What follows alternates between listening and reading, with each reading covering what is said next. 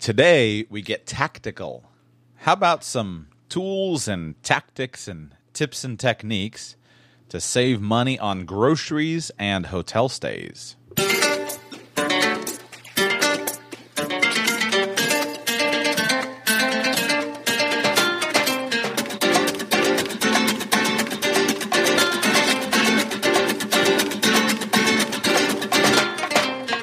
Welcome to the Radical Personal Finance Podcast. My name is Joshua Sheets. I'm your host. Today is Thursday, October the 2nd, 2014. And today, we're going to talk about saving money on some very practical areas of finance. No mumbo-jumbo financial planning talk tonight, or today. This is the morning. No mumbo-jumbo, just some good, useful techniques that we can immediately implement.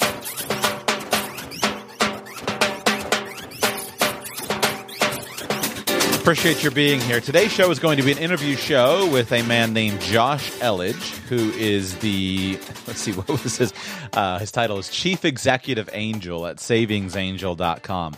And Josh has an interesting story. He is involved in the deals and couponing space. And there are a number of people in this space. If you pay much attention to the online world of basically saving money with coupons and deals and things like that. There are a number of websites in this space, and Josh was the first one that I was able to get on the show. Was excited to talk to him, and I'm going to bring other people on in the future as well. Hopefully this will be a good break for you from yesterday's show, which was some pretty intense discussion into the academic side of retirement distribution and the 4% rule. By the way, I received one comment on that show yesterday from a listener, and it just kind of made me realize that maybe I didn't do a good enough job setting up the show yesterday. If yesterday's show depressed you, don't let it depress you. And what I've learned is that if I get one or two comments or emails, there's probably at least a couple dozen more people that think that just haven't sent it to me. My purpose in yesterday's show on the 4% rule was not to kind of just take it away. I think it's a very, very useful concept, but rather to bring a little bit of background to it.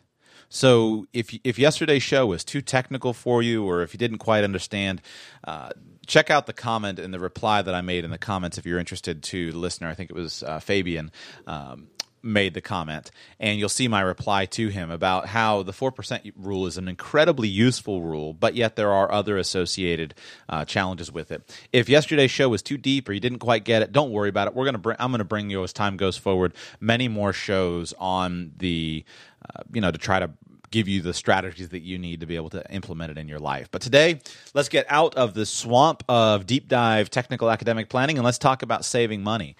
Today's show, in the first part of the show, we talk a little bit about Josh's experience and a little bit about his history, and then we talk about saving money, focusing on things like groceries, things like that, some of the tactics and tools that he's developed. And then in the latter part of the show, we talk very specifically about some tools and techniques for saving money on hotel stays and on travel. So the content is fairly light. You should be able to grasp it without having to take detailed notes. I hope you enjoy it.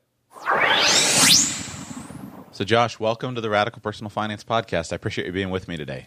Josh, thank you so much. So I've been looking forward to this. I know that we originally met at, it was Podcast Movement, I guess, and we talked a little bit, and I was intrigued by your story, and what I've been wanting to bring to the show is some more tangible, kind of quick tips type of information. I tend to focus a lot on the big picture, and I really want my show to have a lot of variety between tips and very practical things, very big picture things, just to really be different and bring those tips. So what I'm hoping to do today is talk about some of the very practical tools and techniques that you've learned over the years of different ways to specifically reduce expenses. But before we get there, tell us your story. What is Savings Angel, and how on earth did you wind up doing this for a living? Yeah, because I went to school for groceries and always, as a little boy, was just obsessed with how to cut my grocery bill in half. Right. No, you're right. It's one of those things that I absolutely had no interest in whatsoever. And, I've worked in internet development. I've worked as a journalist. I've went to school for family therapy. But I, like a lot of other people, was working in marketing at the time, and I had an independent contractor position with another company. And my income was starting to get unstable because a lot of what I was doing was based on commission. And that's, if anyone's ever been in that position, it's really stressful. And you start to get really conservative on where your money is going. And, I just remember, having a talk with my wife and kind of getting worried about the future, the immediate future. And we said, well, maybe we should pay more attention to how we're spending our money. And we've always been pretty good at that.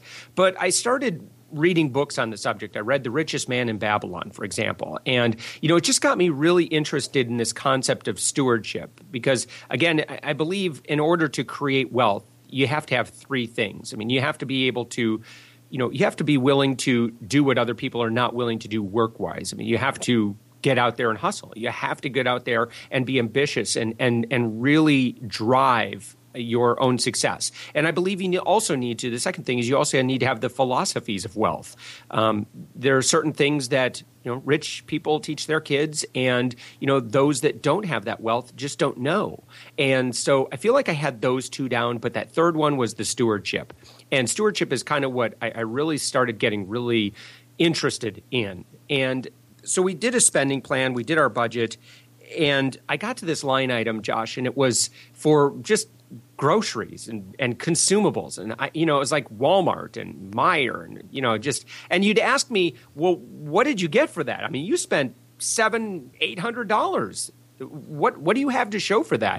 And I'd say, I don't know. Let's go look in my refrigerator, I guess. And I just felt like we were just shopping so irresponsibly. And so, these other areas we were doing all right. So that led to just studying all the experts I could. I became obsessed with this. I don't know why, but I thought, I've heard of people that are able to cut their grocery bill in half and save a lot of money. I want to find out what they're doing. And there's two main ways that you can really save a lot of money. I'm talking about, taking an $800 bill down to $300 a month. You can absolutely do it. So the number one way is you can go agrarian. I mean, you can go and you can grow most of your food, and that is a way. It takes a lot of time, and I've not ever had too much success with it.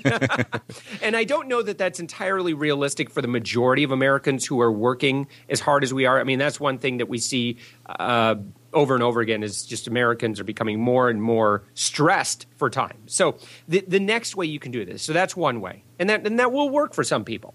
Now, the second way is that you can do this, but you need to use coupons and you need to use manufacturer discounts. Now, before you go, I hate coupons. Look, I hate coupons too. But here's how this works, okay? You don't want to use coupons just for the sake of using coupons because that's only going to save you a little bit of money. But what you want to do is you want to make sure that you are only using coupons for the products that you can get really good sales on. So you're stacking discounts. And when you do that, well, I'll give you an example. Cheerios was on sale, buy one, get one at my local grocery chain, and that made them $2 a box. Cereal's normally pretty expensive. Then on a Cheerios partner website that we had in our coupon database at our site, I found $2 coupons. And so if the Cheerios are on sale for $2 and you apply a $2 coupon, well, guess how much you're paying for your Cheerios? Sounds like about nothing. Yeah, nothing. So, so you get free Cheerios. And you can get free groceries pretty much every week. And so the idea then is that, once I figured this out, I'm like, oh my gosh, this is huge. And it was a lot of work at first because it is. And so I thought, you know what, there's got to be a better way to do this. So we created a system that would tell you exactly what those matches were. And that's what became Savings Angel. It turned into a membership-based website, and we've done over $5 million in sales over the past 7 years. That's fantastic. Yeah.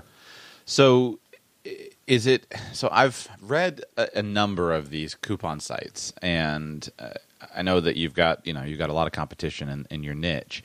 And it does seem to be doable, and I can see the value in paying somebody. I can see the value in hiring some of the research done. Like that seems like a major value add. I don't know how much is your membership site. I don't even know. Yeah, $20. Right. So if you can pay someone $20 a month, and that person can give you a list of here's where you need to go, and here are your specific written instructions for this week, and it can save you $200 a month. That's a good investment in my world. Oh yeah, and more like $400.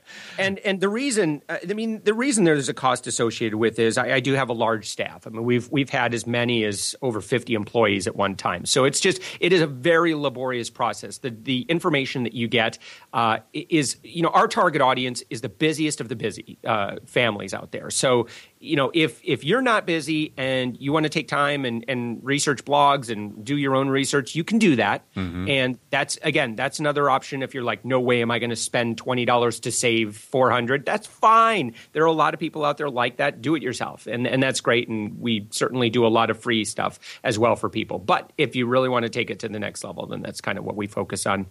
Yeah. No, it's worth it. I remember probably the one that I've spent the most time kind of reading was I read Brad Wilson, bradsdeals.com. Mm-hmm. I read his book. Let's see what's it called. Do Less, Spend Less, Do More. Have you read that book? I haven't, no. Okay. But I'm familiar with Brad's deals. He did a good job. I'm not so into like the consumer stuff that he does his deals on, so I don't spend much time on his site.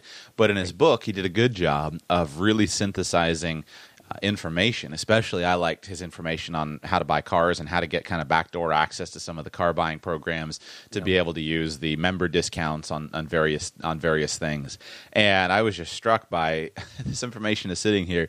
Bought the book immediately just because I figured $20 for this, man, this can save me and my listeners thousands as time goes on. And so I think that's a really great value add service that you're providing for people. Here's my question. My objection to, or my challenge that I've seen with the coupon sites for my wife and I, and this is something that we struggle a little bit with. We need help with because we work hard to spend wisely, but the problem is we don't eat much of the food that it seems that the coupons offer deals on. And this is the major challenge that we have is that we try not to eat anything that has ingredients that we can't pronounce. So that throws out most of the interior of the grocery store, and you're left with pretty much the exterior. And I don't know how to save money on that stuff. So so I have a perception that the couponing and kind of that is mainly appropriate for people who are purchasing processed foods and packaged items. And I know there's still some consumer goods, toilet paper, whatever the other consumer goods are. But I have this perception that that's who it's appropriate for. Am I wrong? Well, right now, if we were to do a search, and there's a free coupon database at our site, for example, and if I were to do a search right now, I would tell you that there are well over 100 different coupons for organic products. So if that is, if a product is, let's say it is packaged, but it's an organic product, let's say it's a frozen dinner that you want for lunch or whatever, and again, it's very, kind of minimally processed, it's got more healthy and whole ingredients in that. There are tons of coupons for products like that, and becoming more so, especially over the past 2 to 3 years. We've seen a real interest in larger manufacturers scooping up these smaller organic food manufacturers, and so there's more available. Now, if you want products like healthy produce, that's and let me tell you, Josh, when I first started with this, I was actually a little bit heavier. And when I first started, I said, oh my gosh, I can get Sara Lee pies for 30 cents this week. It's like a $6 pie for 30 cents. And so what are you going to do when it's like, you're almost like a kid who, has been given the car keys and you're like, you bet I'm going to get that Sara Lee pie. And as a result, my weight went up. And, we got to a point where I said, we have to change this. This is not going to work. I was, 5'9" man, and I was up to 230 pounds, which is, that's obese. Right. And so I started the couponing diet.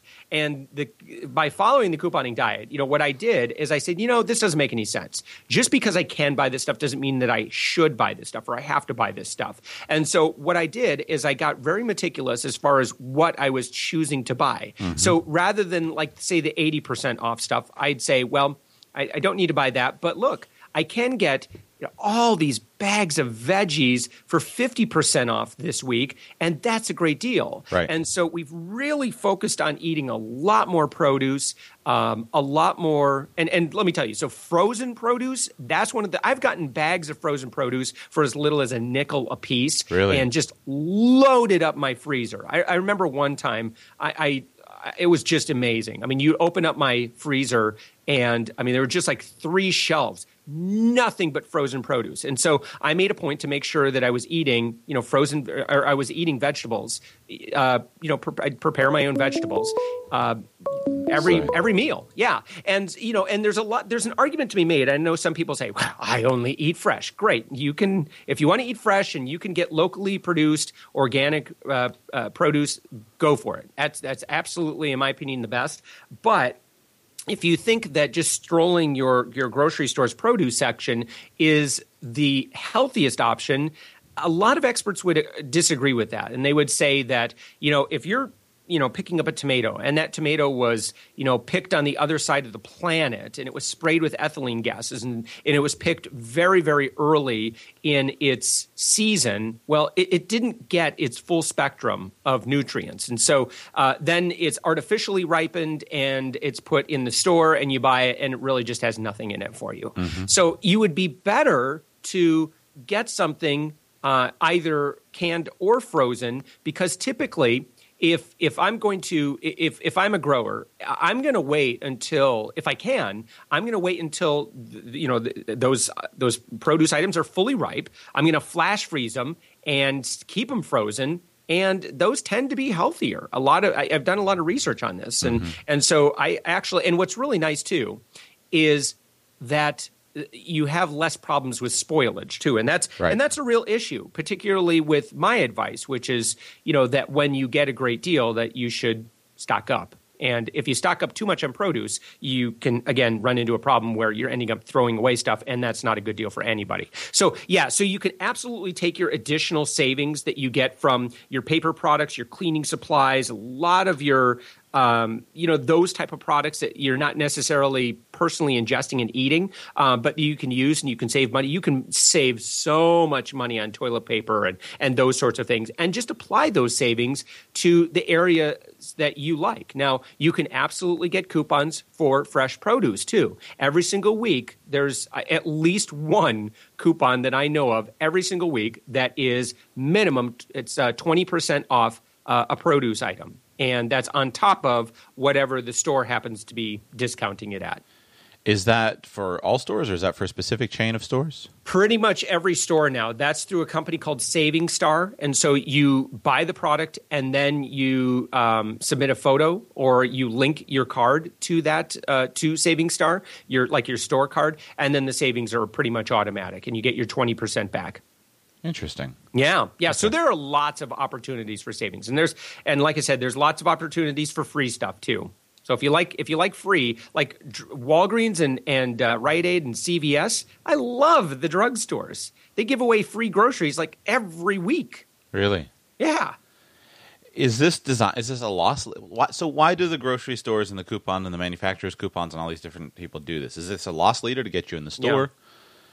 Yeah. So, what you have is you have some collusion of discounts, of course, that we're taking advantage of that aren't available to everybody because they just don't know. Mm-hmm. You might be buying your milk at Meijer, or you might be buying your milk at Walmart this week, and little did you know that if you went to CVS, I mean, this week while we're recording this, Josh, milk is over $5 a gallon at Walmart, but at CVS this week you can get it for $2.79, and some weeks I get it for $1.79. Really? So why would I go to Walmart? And so it's not so much about, I don't want to train people to become these frugal misers. I don't really like that so much. I don't like that image, and that doesn't really fit for me. But I do like having knowledge of everything so that I can make conscious decisions. And another objection, Josh, is that I'll hear commonly is people say, well, it's just not worth my time. I can't get excited about, a 50-cent coupon. And the reality is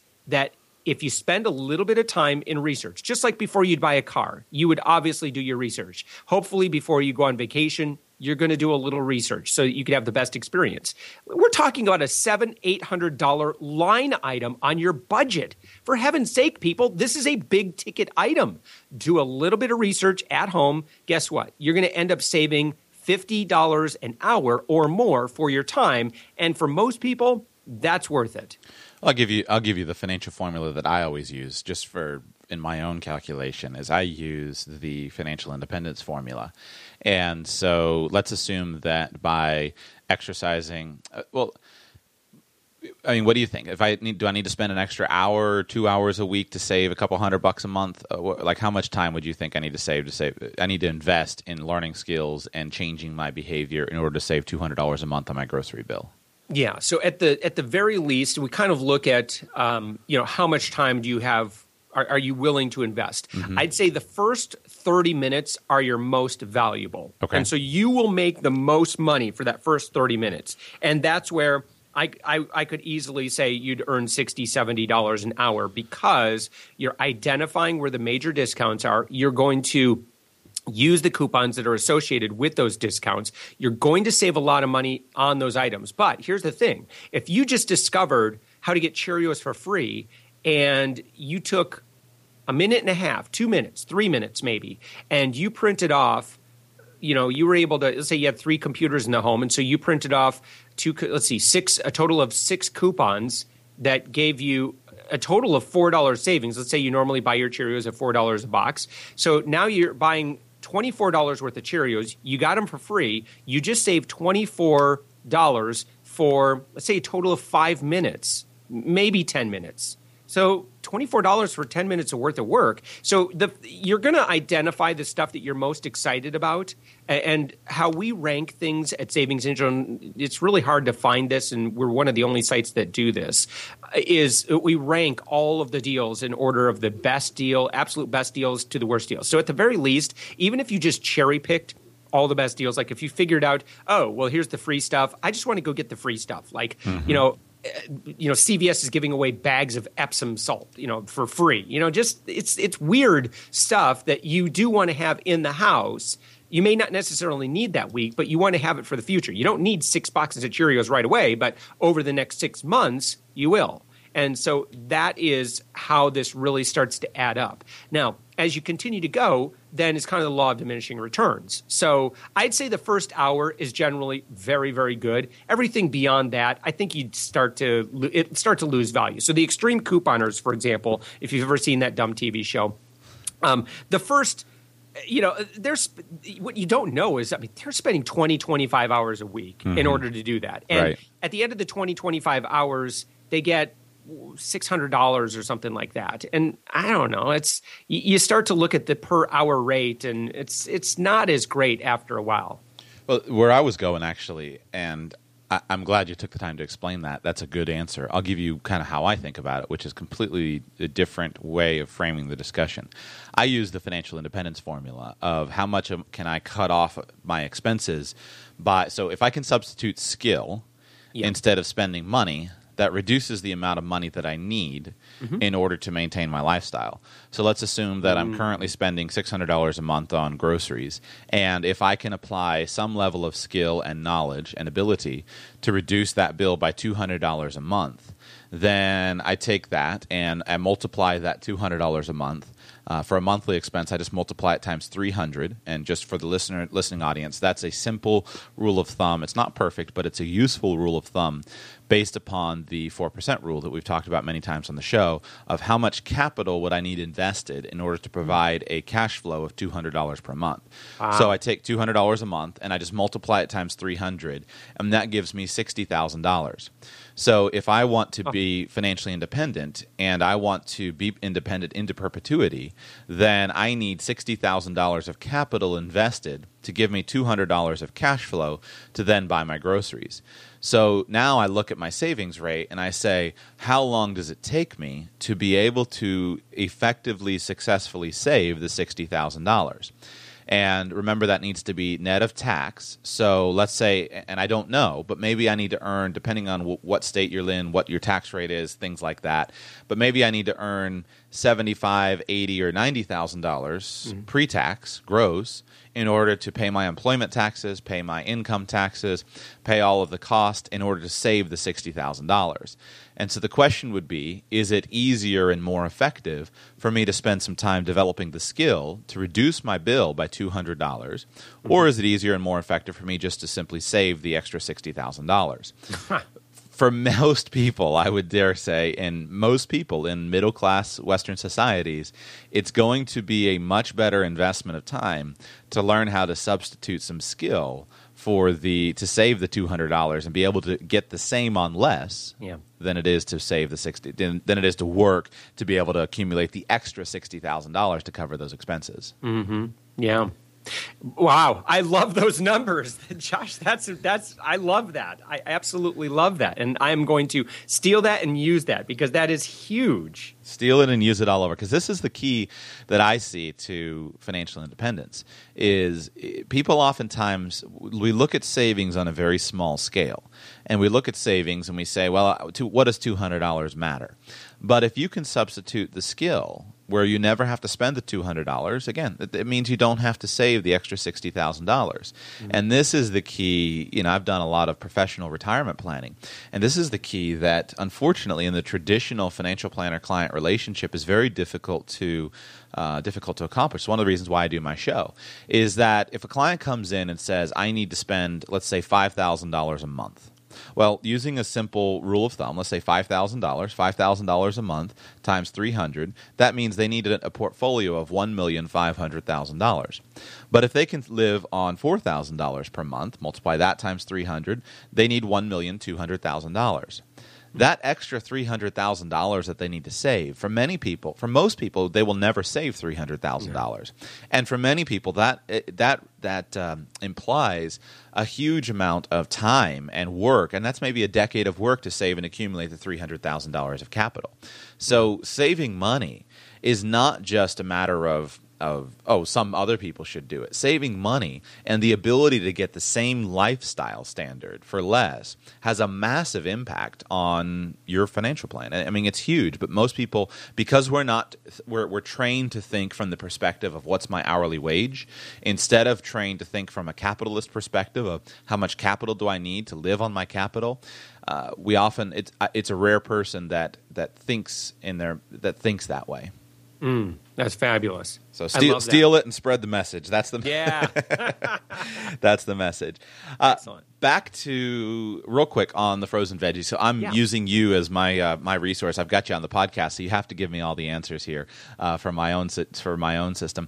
How do you get the deals on the frozen veggies? Is that the kind of thing that like Cheerios, where it comes on sale once every 8 weeks, and you do that, or was that a special one-off thing? Because how did that work? Because my wife and I, we don't buy stuff. Basically, it's not a rule, but generally we don't eat stuff that comes in boxes and whatnot. We don't usually eat crackers or Cheerios or that stuff. So the veggies is the most interesting thing to me.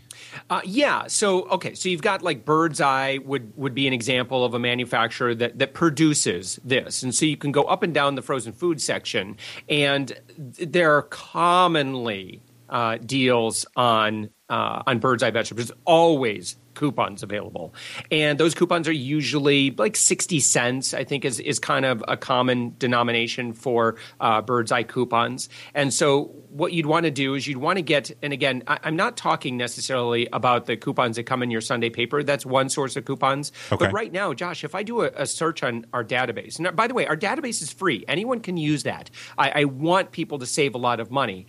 You could do a search, and you'll find that there are over 5,000 different coupons that you can choose from right now. So it doesn't matter what you buy. It doesn't matter what your product, what brands you love. Chances are there's a coupon for it. And there's some coupons for some very obscure and cool products and healthy products.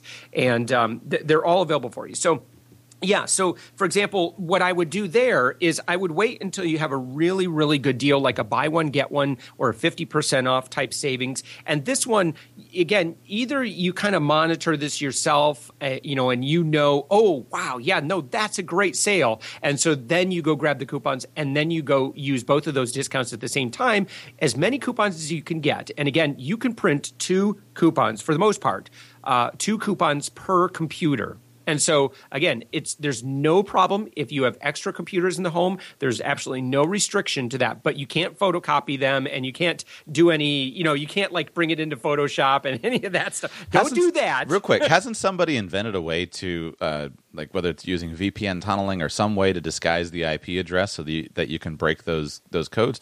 Hasn't somebody figured that around that so you don't have to go with just separate computers? If there has, it's not really.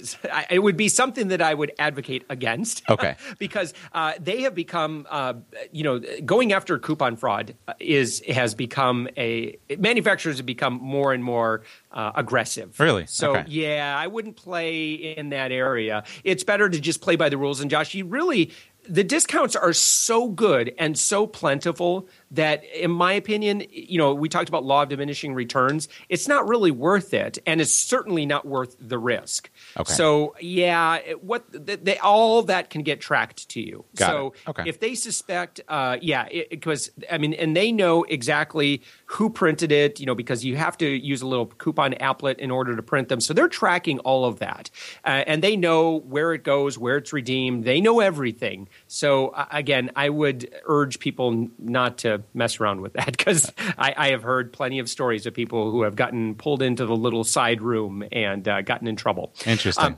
So don't mess. But there's no problem if your wife's got a computer, the kid's got a computer. Print two coupons for each of those. You're not going to get in trouble for that. Bring those 6 coupons in. Go get your bags of veggies. Your final price ends up being maybe like 30, 40 cents a piece. Normally it was $1.80 or something like that. So now what's cool is you've got more veggies. If it's a great sale, even just, Josh, the act of, if let's say you didn't bring coupons at all, but that it's a great sale, it's a great deal, and you just stock up on that, that's how you want to it's like shopping as a smart business owner. If, let's say, I own a construction company and the lumber yard says, hey, we got these 2x4s and we're going to be blowing them out of here for 50% off. Hey, how many do you want? Well, if I'm a smart business owner, I'm going to buy as many as I can afford, because that's where the savings are. And I can pass that savings along to my customers. I can increase my profits. And so even if you just really, kind of buy low and sell high, but certainly buy low and buy lots of at low, that would be a great first step, even if you didn't want to incorporate the extra savings of coupons. Especially for even, for low income or people just getting started on building their wealth. I think a lot about the changes that happen in somebody's financial life. What happens is people often want to aspire to living like a multimillionaire. But the challenge is that most people don't become multimillionaires because they don't learn different habits at different stages. So if I were, and I often run these mental games in my head, and I say, okay, if I were starting off with nothing, I had no money, and I was just working a basic job that was just providing my needs, where would I spend my time? I would never invest in stocks. I would never focus on that, because the rate of return that I could get by cutting expenses would be far higher than the rate of return that I could get on stocks. So the ability, if I have an extra $500 and available in my budget, very likely I'm going to spend that focusing on stocking up. So I'm going to stock up my pantry. When you get the dollar or the free Cheerios, I'm going to spend. It's no big deal to spend $1,000 one month and spend zero next month. What happens is, you see, when you study families who are kind of stuck in this cycle of poverty, often one of the reasons that they're stuck is that they're always buying exactly what they need, and they can't seem to get any margin into their budget. Yes. And when you can't get margin in your budget and you can't plan ahead, then you can't get advantage of the good deals, and it's like you're always getting screwed. And so then, when you look at people who are stuck in, payday loans is a good example. The reason, there are many reasons, but one horrible effect of people who are stuck in the payday loan cycle is they can never get the margin built in. So I would invest in groceries and stock up on groceries and really try to build a depth of a field there. And what that does, my wife and I have done this for years. Well, we've worked at this for a while, of always trying to maintain a deep pantry and just stock up when things are on sale. So when you see a good deal, it's no big deal to spend $1,000 if you've got it. And the next month that allows you to have that extra money free if there are no deals. And I think building this habit is one of the cornerstone habits of wealth building.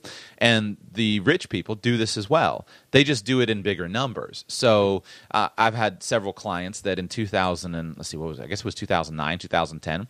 They bought a couple of boats because they could get a boat at 70% off, and so they just stocked up, and that's when they went ahead and bought the nice boat, or that's when they're loading up on real estate, things like that. So it becomes counterproductive if your hourly rate is $1,000 an hour. Saving $200 a month on grocery bill is going to be less impactful than if your hourly rate is $10 an hour. Right. But you still need to apply the same technique to the bigger ticket items. Yeah. Josh, and you bring up two things that I'd love to share. Number one is that, and this is the most important tip that I ever share with people, and that is stop buying what you need. Because when you go into the grocery store with a list of needs, it's like going onto a used car lot and saying, well, Mr. Used Car Salesman, here's what I need. I need a car with a sunroof. It's got to have fuzzy dice. It's got to have a spoiler. It's got, and you're giving this list of demands, and then you say, and I'm not leaving your lot until you give it to me. Well, how much negotiating power do you have? You have none. And so that's exactly what we do when we have a list of things that, what do we need? And you start putting the shopping list together, and those are non-negotiable. You have to come back with those things. And so then at the grocery store, you're like what most people do is you're just looking for, I guess are any of these on sale? Okay, this one's on sale and it's 10% off. Well, what you didn't realize that is next week, that product's going to be 50% off, and there happens to be a $1 coupon that you can layer on top of that. And so you could get that product line for free, but you didn't do it because you needed it last week. Mm-hmm. And so that's the whole point behind making sure that you're buying what you don't need and you're stocking up on those items so that when you are shopping, you can shop from your pantry first or shop from your freezer first. And then, each week you go into the store and you're like, I don't need anything.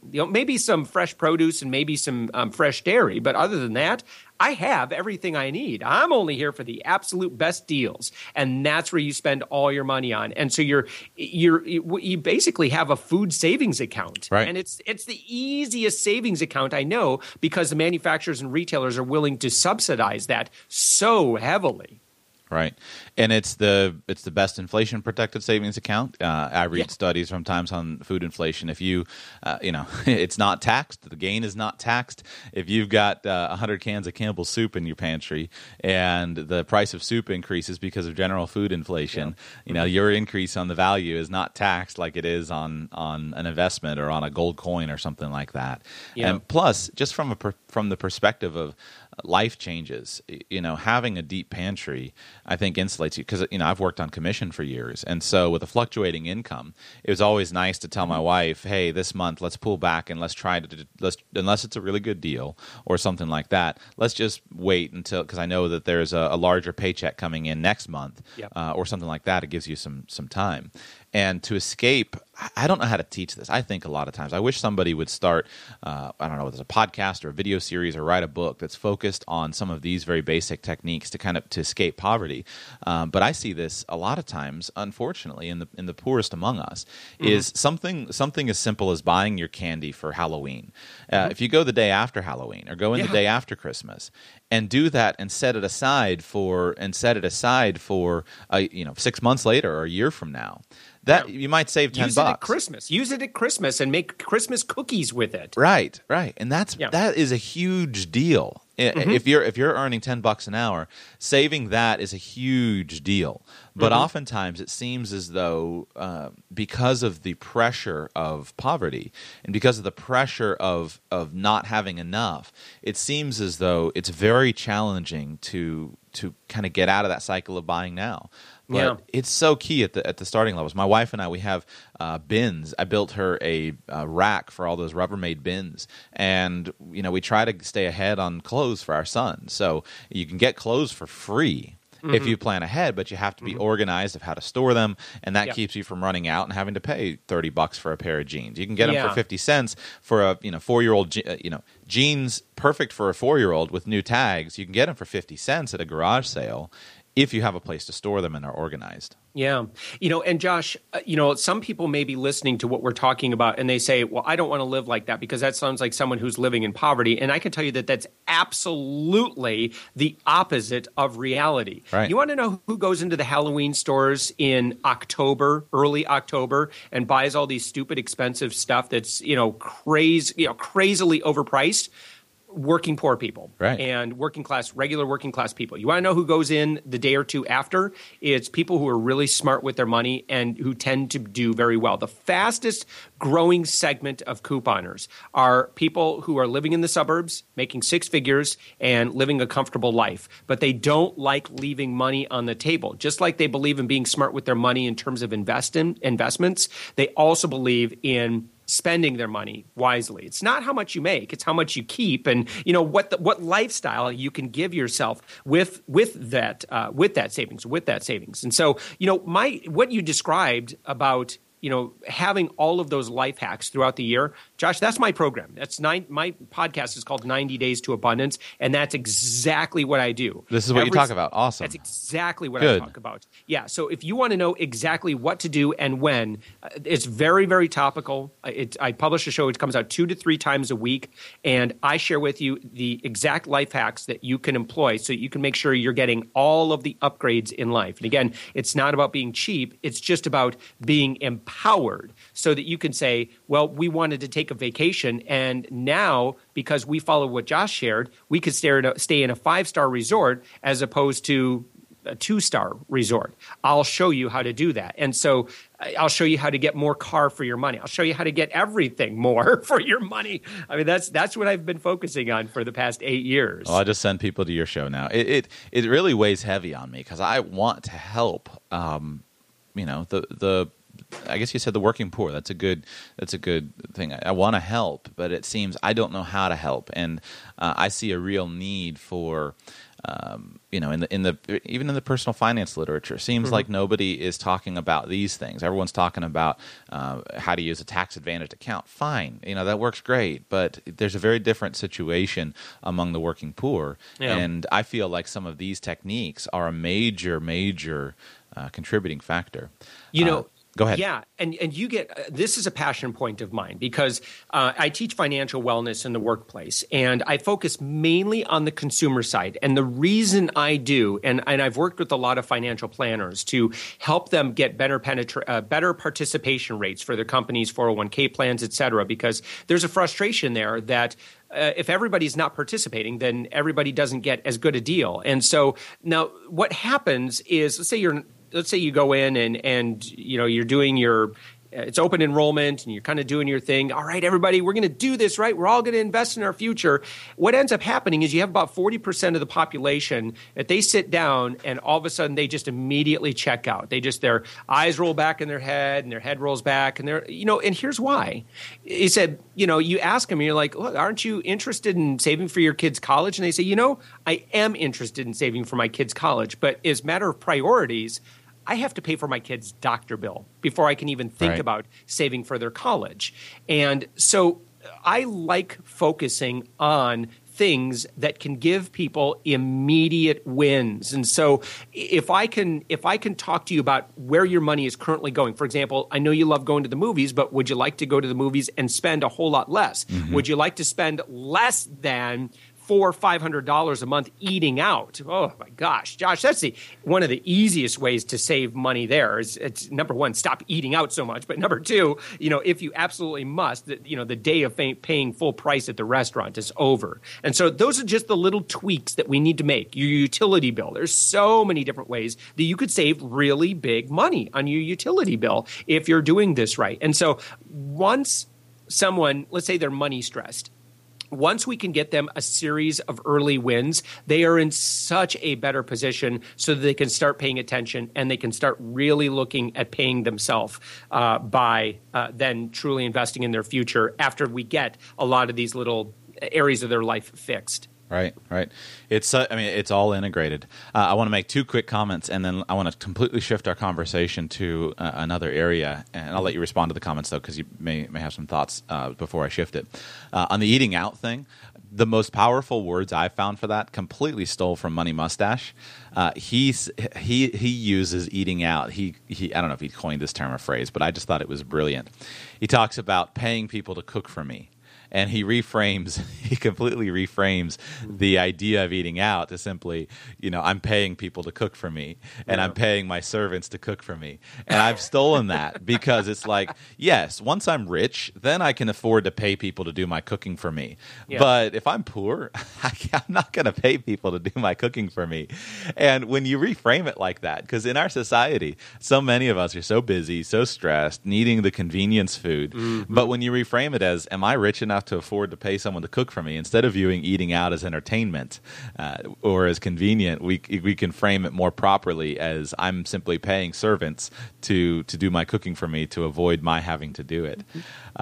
So I like that concept. The other thing I just to say is that this can be applied. The I don't know, I guess it would be the concept of storehousing can be applied in so many areas that make a difference. So one other little hack that my wife does is every year, the day after Christmas, I've never done the Black Friday stuff the day after Thanksgiving because we don't, I mean, there's not a lot of value there for us. But the day after Christmas, she and her mom always get up early and they go to the after Christmas sales. Yeah. And she will buy all of the birthday presents. I have a bunch of nieces and nephews that are all young. Mm-hmm. And so it's nice to be able to give a little trinket, a little toy, a little doodad to them. So she will go and she'll buy all of the birthday presents for the coming year and has a birthday box. And so we'll buy, we've got probably, let's see, I've got 9 nieces and nephews that are young, and so she'll buy all the presents for all of them, plus some extra ones for the invitations that we go to, and that saves, she spends $40-$50, but that saves hundreds of dollars when you're talking about 15 to 20 birthday maybe birthday parties throughout the year. It's hundreds of dollars, so you still have the present, but make a massive savings. So I think a couple $100, that's real money, and that concept of storehousing can be applied in every area. Yeah, and it's amazing how many people don't plan for Christmas until, I guess it's Christmas. Well, we better just hit up Target and see what we find and pay full price for that stuff. And again, that's not how financially wise people do Christmas. Financially wise people do Christmas by they'll take advantage of, if there truly are some great offers during the Christmas holiday shopping season, then there really are. But it's nice to not have to rely upon that. And by not having to rely upon that means that you have gifts ready to go, and you've been making those purchases throughout the year when you've kept your eye on that. And so, because the average family puts it all on a credit card, and then they pay interest on that. And that's ridiculous. Mm-hmm. So you don't need to do that. All right. Absolutely. Let's switch gears, because I know you are quite the guru of hotels, and I could use some help in this area because I always feel stressed by hotels because I don't have a clue. I don't stay in hotels frequently. I generally prefer to stay with friends just so I don't like hotels. Mm-hmm. But yet I find myself sometimes in a situation where I need to stay at hotels, and I don't know anything to do other than pull out hotels.com on my phone and go to the cheapest place. And sometimes that's not such a great experience. And I feel stressed a lot of times when traveling at paying for hotels because I feel like I'm getting completely ripped off every time, and I don't know anything to do. So I'm a total novice. Teach me what I need to do to be able to get better deals on my hotel stays. Yeah. So there's a couple of ways that you can go. I actually really like your idea of, staying with a friend if that's available to you. If that's an option, you should do that and say, look, instead of me paying, $60 to stay at a hotel, let's go out to eat. And then you get to, enjoy, because you're going to pay for dinner anyway. Mm-hmm, absolutely. That's really cool. I really like that. I'll give you one more real quick since we're on that. So you were out, we saw each other at FinCon a couple weeks ago. So I actually just, I didn't tell anybody while I was I didn't want to say anything there because I didn't want any sympathy. I wasn't doing it necessarily to save money. I was kind of experimenting. But I actually just took a 2-week road trip, including being at FinCon, and I didn't stay in a hotel the entire time. I camped out in my car, and I was curious what that would be like. But I felt like I totally crushed the system.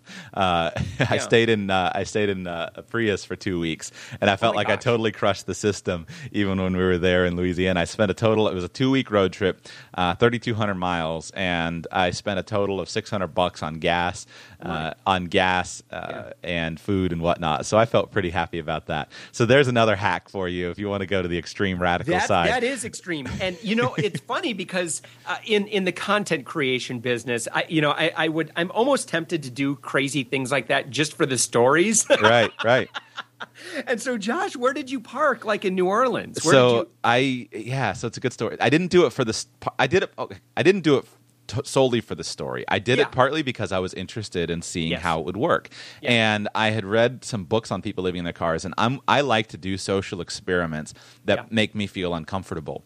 So, as an example, I one time I wore a turban and a robe and dressed like a Muslim on a flight from Cairo to New York back to West Palm Beach because I was curious what it would be like I was curious what it would be like to fly as a Muslim. So I wore this Egyptian, they're called a galabeya. It's the long floor-length robe, and I wore a turban, and I had a beard at the time, and I flew from Cairo to New York City, and then from New York City to West Palm Beach, and it was a really fun experiment just to kind of see what it's like looking like a Muslim coming onto an airplane in New York City. Very interesting. And I'm going through security where the security guys are kind of patting around my turban and whatnot to try to figure out. So I like to do these fun social experiments. So I decided to do this with the car, and my rules were that if I was tired of it and I didn't want to do it and I wasn't having fun, I would immediately go and get a hotel room.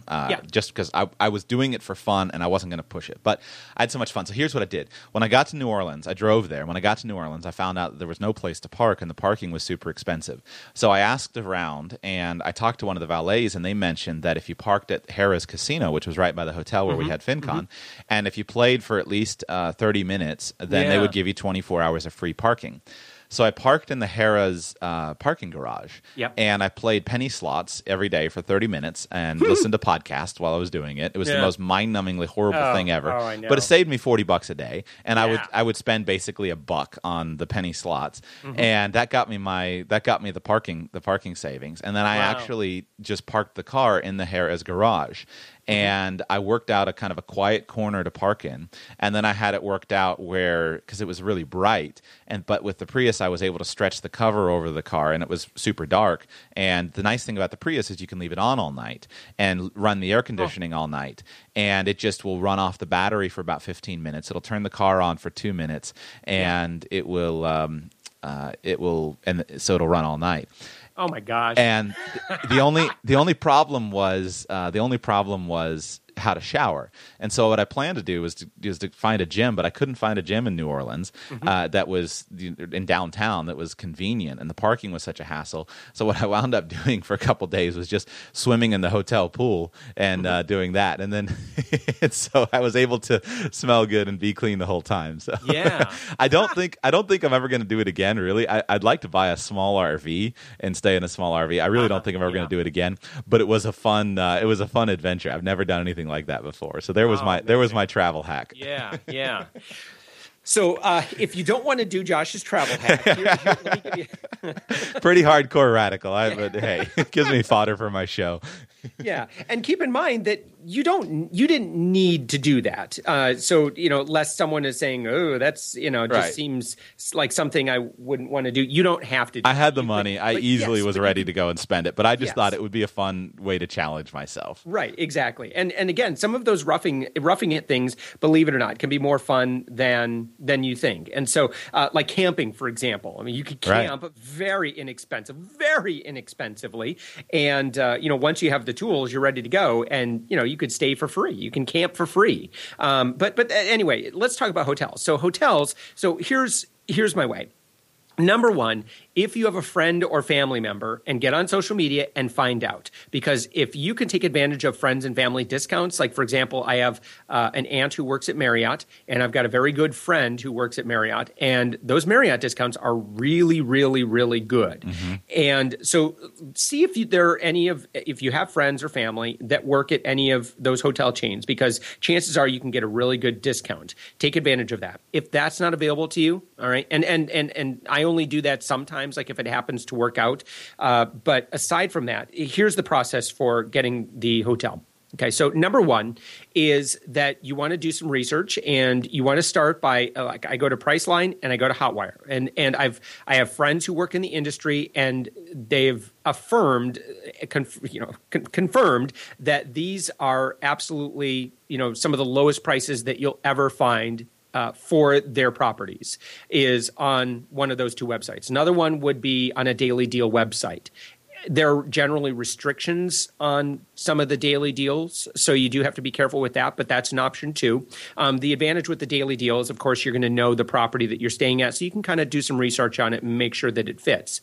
Now, if you're going to go with Hotwire and Priceline, what you want to do is you want to check out a website, and there's a couple of them. The one that I generally go to is a website called Better Bidding. And what betterbidding.com will do is it will help you identify what the hotels are. So, in other words, you don't want to bid on a hotel that ends up having like a crazy resort fee, and they charge you for everything, and it ends up not being that great of an experience, or a lot of negative reviews. So if you can identify what the hotel is, then that will help you say, yeah, this looks like it could probably be pretty good.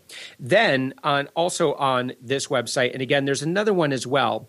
If you Google Better Bidding, you'll likely come across an article that will compare Better Bidding and then the other one that is out there. But Better Bidding will also let you know it's like some kind of state secret that you can't say the name. I'm just curious. Like you don't have to. I don't know what it is. Okay. I forget. Yeah. No, it sounded like there was no problem. It sounded like this is a state secret that you can't say the name of, like, morebetterbidding.com. No, yeah, exactly. I don't know what it is. Got it. That's fine. That. Yeah, I just don't have it handy. That's cool.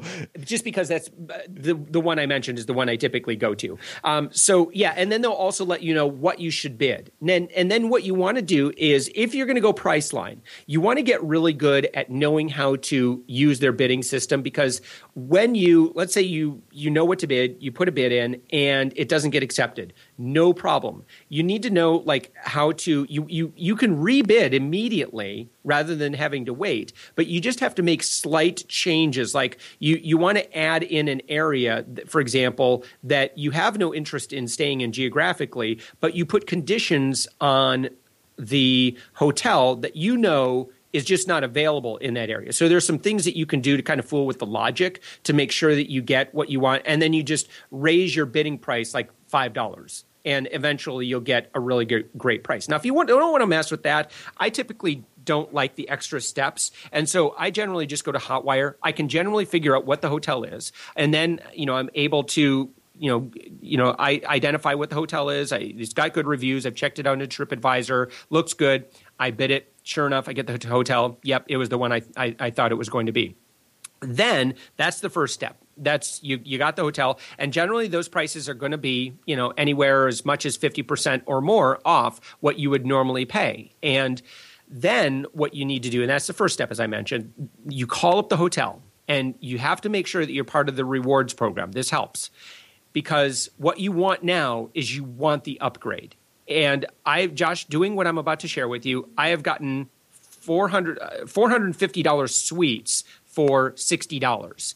And so you call them up and you ask them, you say, look, I'm not sure what your occupancy rate is during that weekend. I just want to, the first off, when you call, you say, I just want to make sure that I just made a reservation online. It was through Hotwire, but I want to make sure that my rewards number is attached to my reservation. Mm-hmm. And they say, yeah, no problem. And then at that point, you ask them to say, I don't know what your occupancy rate is during that weekend or during that night, but it's kind of a special event. I'm going to have my kids there and we're celebrating a birthday.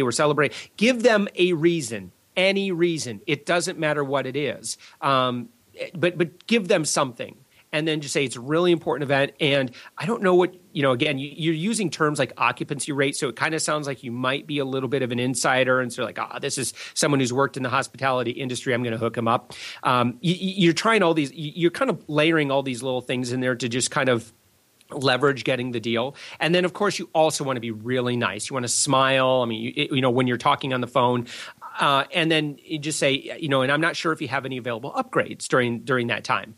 And then usually that's not when I get them. But it doesn't hurt to ask. Now, why you want to be on the rewards program is it makes it more eligible. I've had times where they said, oh, well, you're part of our frequent thing, frequent stay club or whatever it is, I'll hook you up. It's weird. They need like the smallest excuse to do that. And usually, being on the company's or being on the hotel's rewards club, it might give you free Wi-Fi. At the very least, it'll give you a free newspaper. Who knows? Right. But you should definitely do that. It almost always going to mean some sort of extra perk. And I've seen some really good perks if you're there. It might help you get checked in faster. Who knows? Anyway, so then, when you actually get to the hotel, now you do want to call the hotel and you want to find out, like you did, you want to find out information like transportation options. You want to get the advice of the people on the ground. You want to get the locals' information. You want to know, what's going on. It is worth the time. I don't like vacationing. Look, I'm all for taking a vacation and being spontaneous, but I like being spontaneous with the things that I've already checked out, or at least I know something about, as opposed to just making my vacation decisions based on who's got a great billboard. I don't do that. Right. I use tools like TripAdvisor. So you go to the hotel, and then you say the same thing is, you say, you smile, maybe you've got your kids with you, you want to look like a happy family that's really happy to be there. Or even if you're a business traveler, the same thing. You're just like, oh man, I'm so grateful to be here. I've been looking forward to being here. Hey, look, I've got a really important meeting. This is such a big deal for me.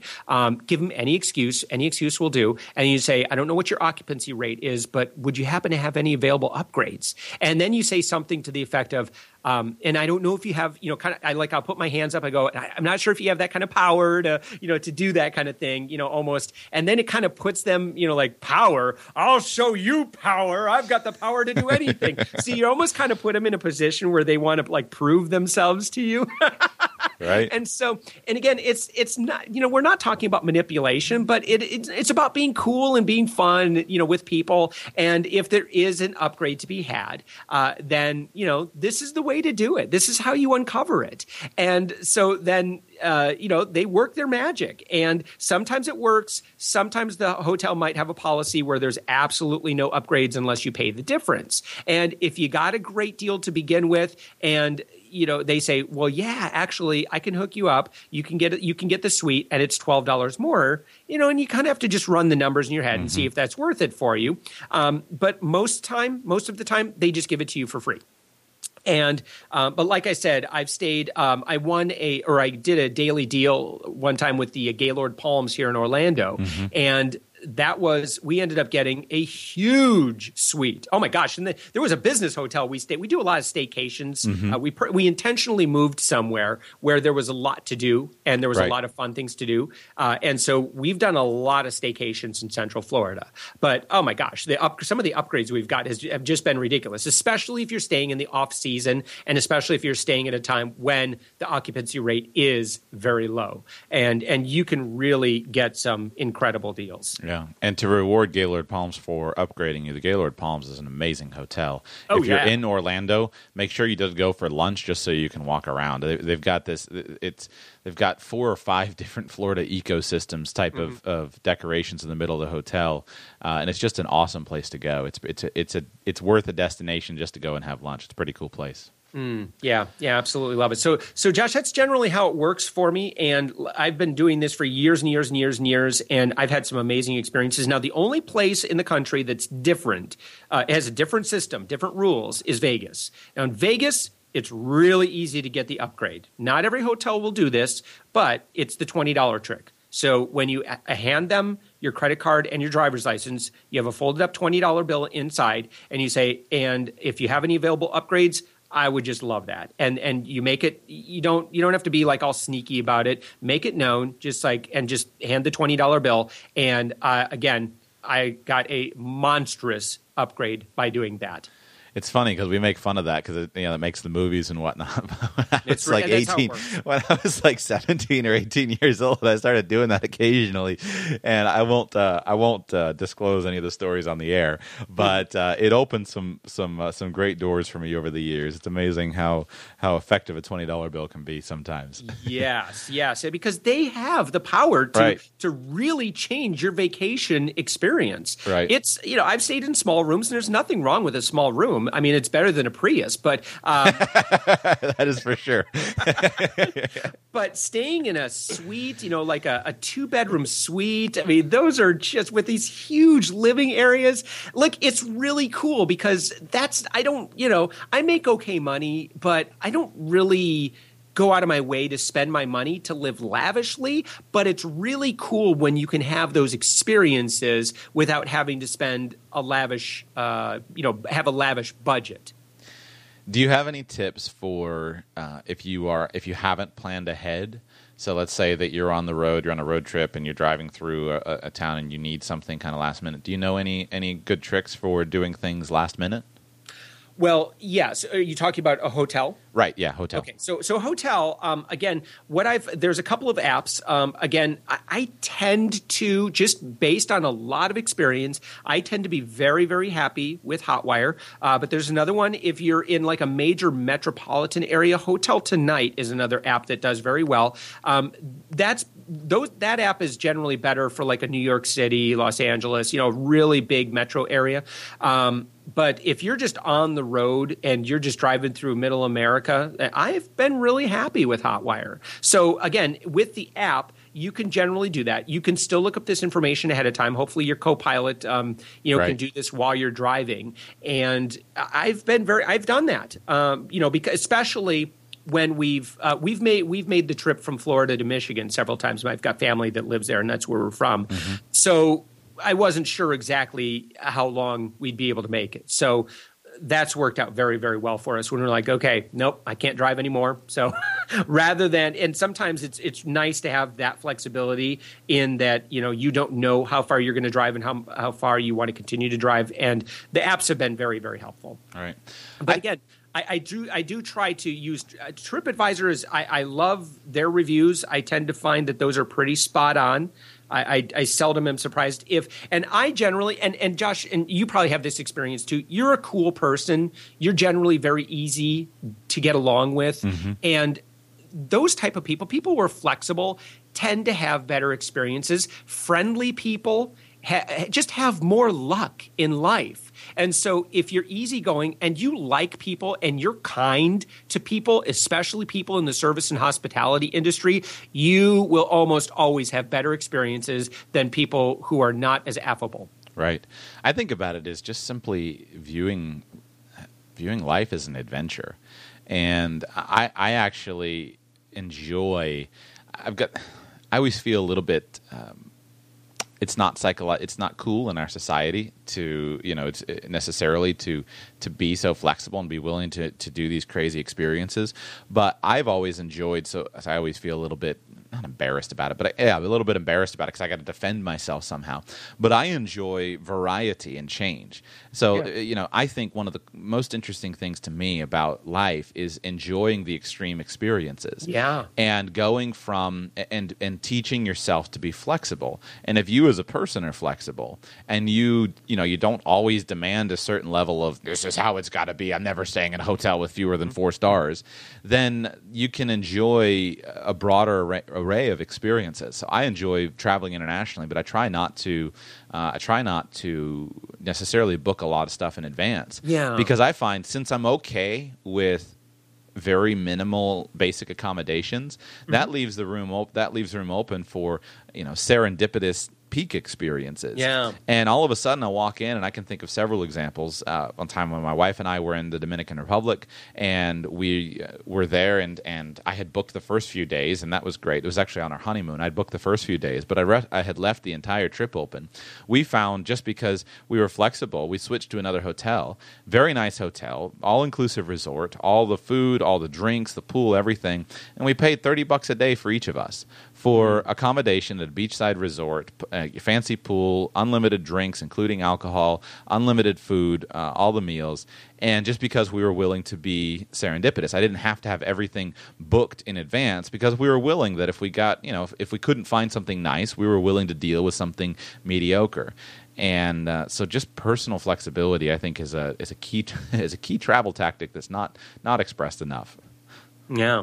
And one other thing that I did want to mention is also vacation rentals. If you're going to stay in Walt Disney, let's say you want to come to Orlando and you want to go to Walt Disney World, vacation rentals, by far, some of the greatest values that you can get. Absolutely. Oh, my gosh. So, and use a website called VRBO, which I think is a great website that you can find a great, like we stayed at a 3-bedroom, 2-bath condo for less, and I mean way less than had we stayed on property at Disney World when we came down here for spring break one year.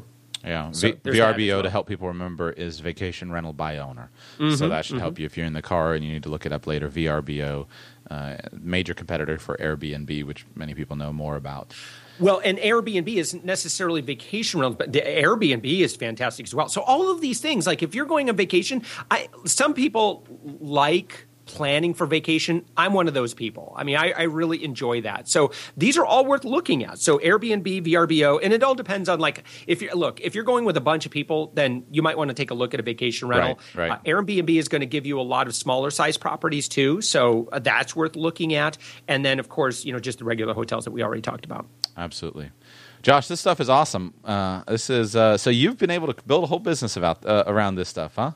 Yeah, that's awesome. And we have. I do a lot of media. I write a syndicated column. I am on 40 TV stations on a regular basis. So I'm constantly just teaching people because it's amazing. You and I kind of work in this. So we assume that everybody knows this, but the reality is most people don't. Most people don't know about all the tools that are accessible to you to help you spend your money more wisely. So they rely on experts like you and I to just go out and do the teaching. And so I've really, really enjoyed that. And, by virtue of being able to work with the media, I mean, that's how I've created a very successful business.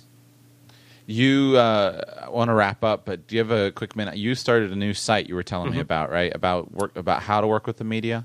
Exactly. So if you're a small business owner or if you'd like to be able to generate your own publicity, I've paid a lot of money to public relations people, and the return on investment is always questionable in my experience. PR is important, but the best PR I've ever done has been my own. And so, I mean, over the history of my company, savingsangel.com, we've generated over $8 million in free advertising. Wow. And so I created a free webinar that will teach you step by step exactly what I do. It's at millionsinfreemedia.com. And I'm sure you can link that up. Yep, but I'll do that. So come to my free webinar. I'll teach you exactly what I do. I mean, my passion is obviously I love helping people get more upgrades in life, but I also love working with other business owners and helping them get the attention that they need. Because there are a lot of great businesses that die on the vine because they just didn't get enough customers or they didn't get enough exposure. And, if I didn't get the media exposure that I got, there would absolutely be no Savings Angel. I have no idea what I would be doing today. But so it's a skill that you can learn, and it's a skill that will pay you, and it will completely eliminate that whole, where am I going to get my business from question. You will have a steady stream of customers for life once you get good at working with the media, because it'll get you placed all over the web, and you'll just never have to worry about that again. So I teach people how to do that for free. I need help with that stuff myself, so I'll go over and I haven't looked at I haven't looked at your site yet. I'll go over and check that out. And then it's actually on my reading list. Have you read Ryan Holiday's book on manipulating the media? Oh no. He's the guy. He's the American Apparel guy, and he wrote a couple of books on like how he completely manipulated the media and basically lied his way all around the media. No. So it's on my reading list. I figure that's pretty radical. So I'll check your course out, and I'm gonna read his book to see what he did. Yeah, my approach is absolutely understanding what the media needs, right, and being that person. So I absolutely love being of service to. I used to be a journalist. It's a hard, stressful job, and so if you can be the expert that makes their job easier, then they will rely on you, and when they rely on you, you're set for life. I'm a lot more comfortable with that approach than I am Yeah. the other approach. I like to research these funky things, but it just doesn't work for me with my value system as far as some of the stuff that he does. But very cool. Well, Josh, thanks for making the time to come on the show. I will report back to you. My wife and I are working on. I'll report back to you on our savings as far as we'll go through your stuff on Savings Angel. I haven't signed up yet, but we'll go through and see if we can start saving some money, and I'll let you know how much money we save. Excellent. That sounds great, Josh. Thanks for having me on. Maybe now you can save a couple $100 per month. At least that's my hope. If you have savings tips, by the way, maybe I'm not quite ready to bring this out. I'm going to do at some point kind of just a show. It's like a tip show. I really want to have a lot of variety to the show and just a lot of tips, because sometimes hearing a useful small tip can really make a big difference. Hopefully you picked up a couple of nuggets in today's show. I'm going to bring other savings people. If you've got a favorite person who has ideas on how to save money in a specific area, shoot me a note, shoot me an email, joshua@radicalpersonalfinance.com, and I would love to have them on the show. Thank you so much for listening for today, and tomorrow I will be doing a listener Q&A show. I've received quite a number of questions that I can cover. I've received some good voicemail questions while I was away for the last couple of weeks, and we haven't done a Friday Q&A show.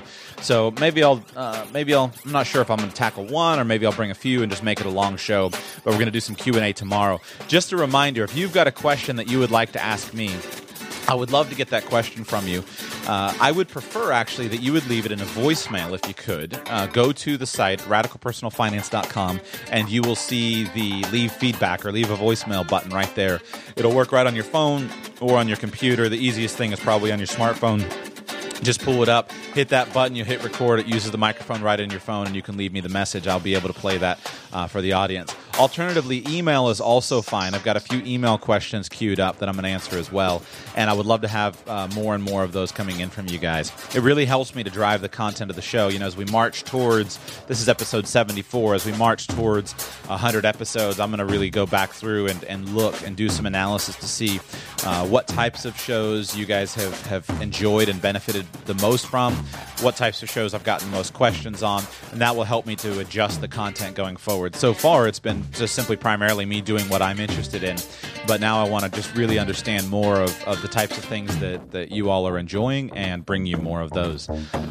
Until tomorrow, have an awesome day. Talk to you soon.